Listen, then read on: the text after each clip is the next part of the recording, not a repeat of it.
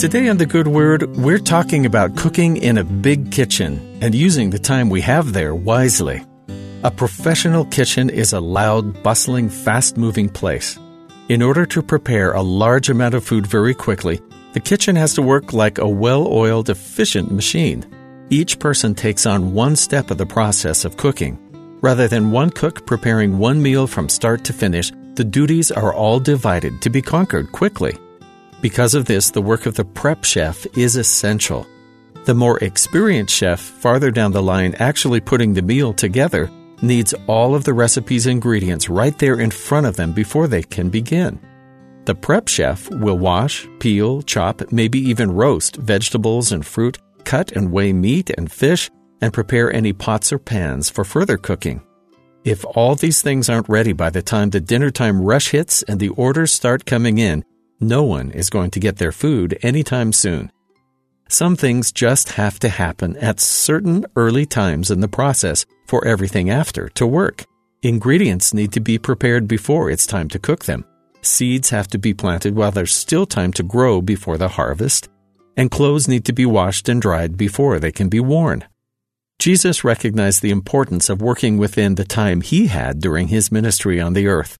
In John chapter 9, he compares what he has to do in the window of time he has to work in with the work that can only be done during the day.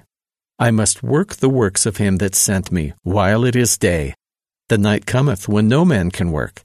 As long as I am in the world, I am the light of the world. To his contemporary audience, this would have been very easily understood.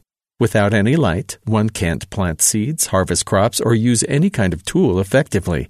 We need the light of the sun, or at least a candle, to help us see what we're doing.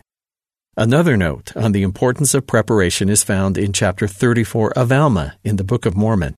The Lord had a limited amount of time for his duties on the earth, and we, as the children of God, sent here to be tested, also have a few responsibilities to take care of in the time we have. For behold, this life is the time for men to prepare to meet God.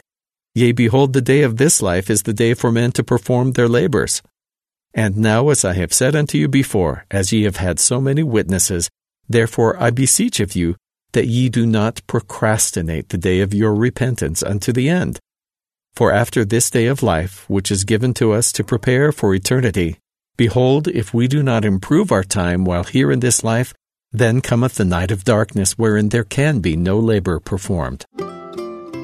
What we do now has consequences on what we'll be able to do later. Mortality is very brief, just a short day to do what we need to do before it's our time to face eternity. When we find ourselves in the presence of God once again, we won't have time to run around trying to scramble and cobble together the kind of person we were supposed to become during our mortality. We can't say when faced with the end that we didn't have the chance to do what we've been asked. The Lord would like to see what we've prepared for him with what time and talents he's given us. And that's the good word.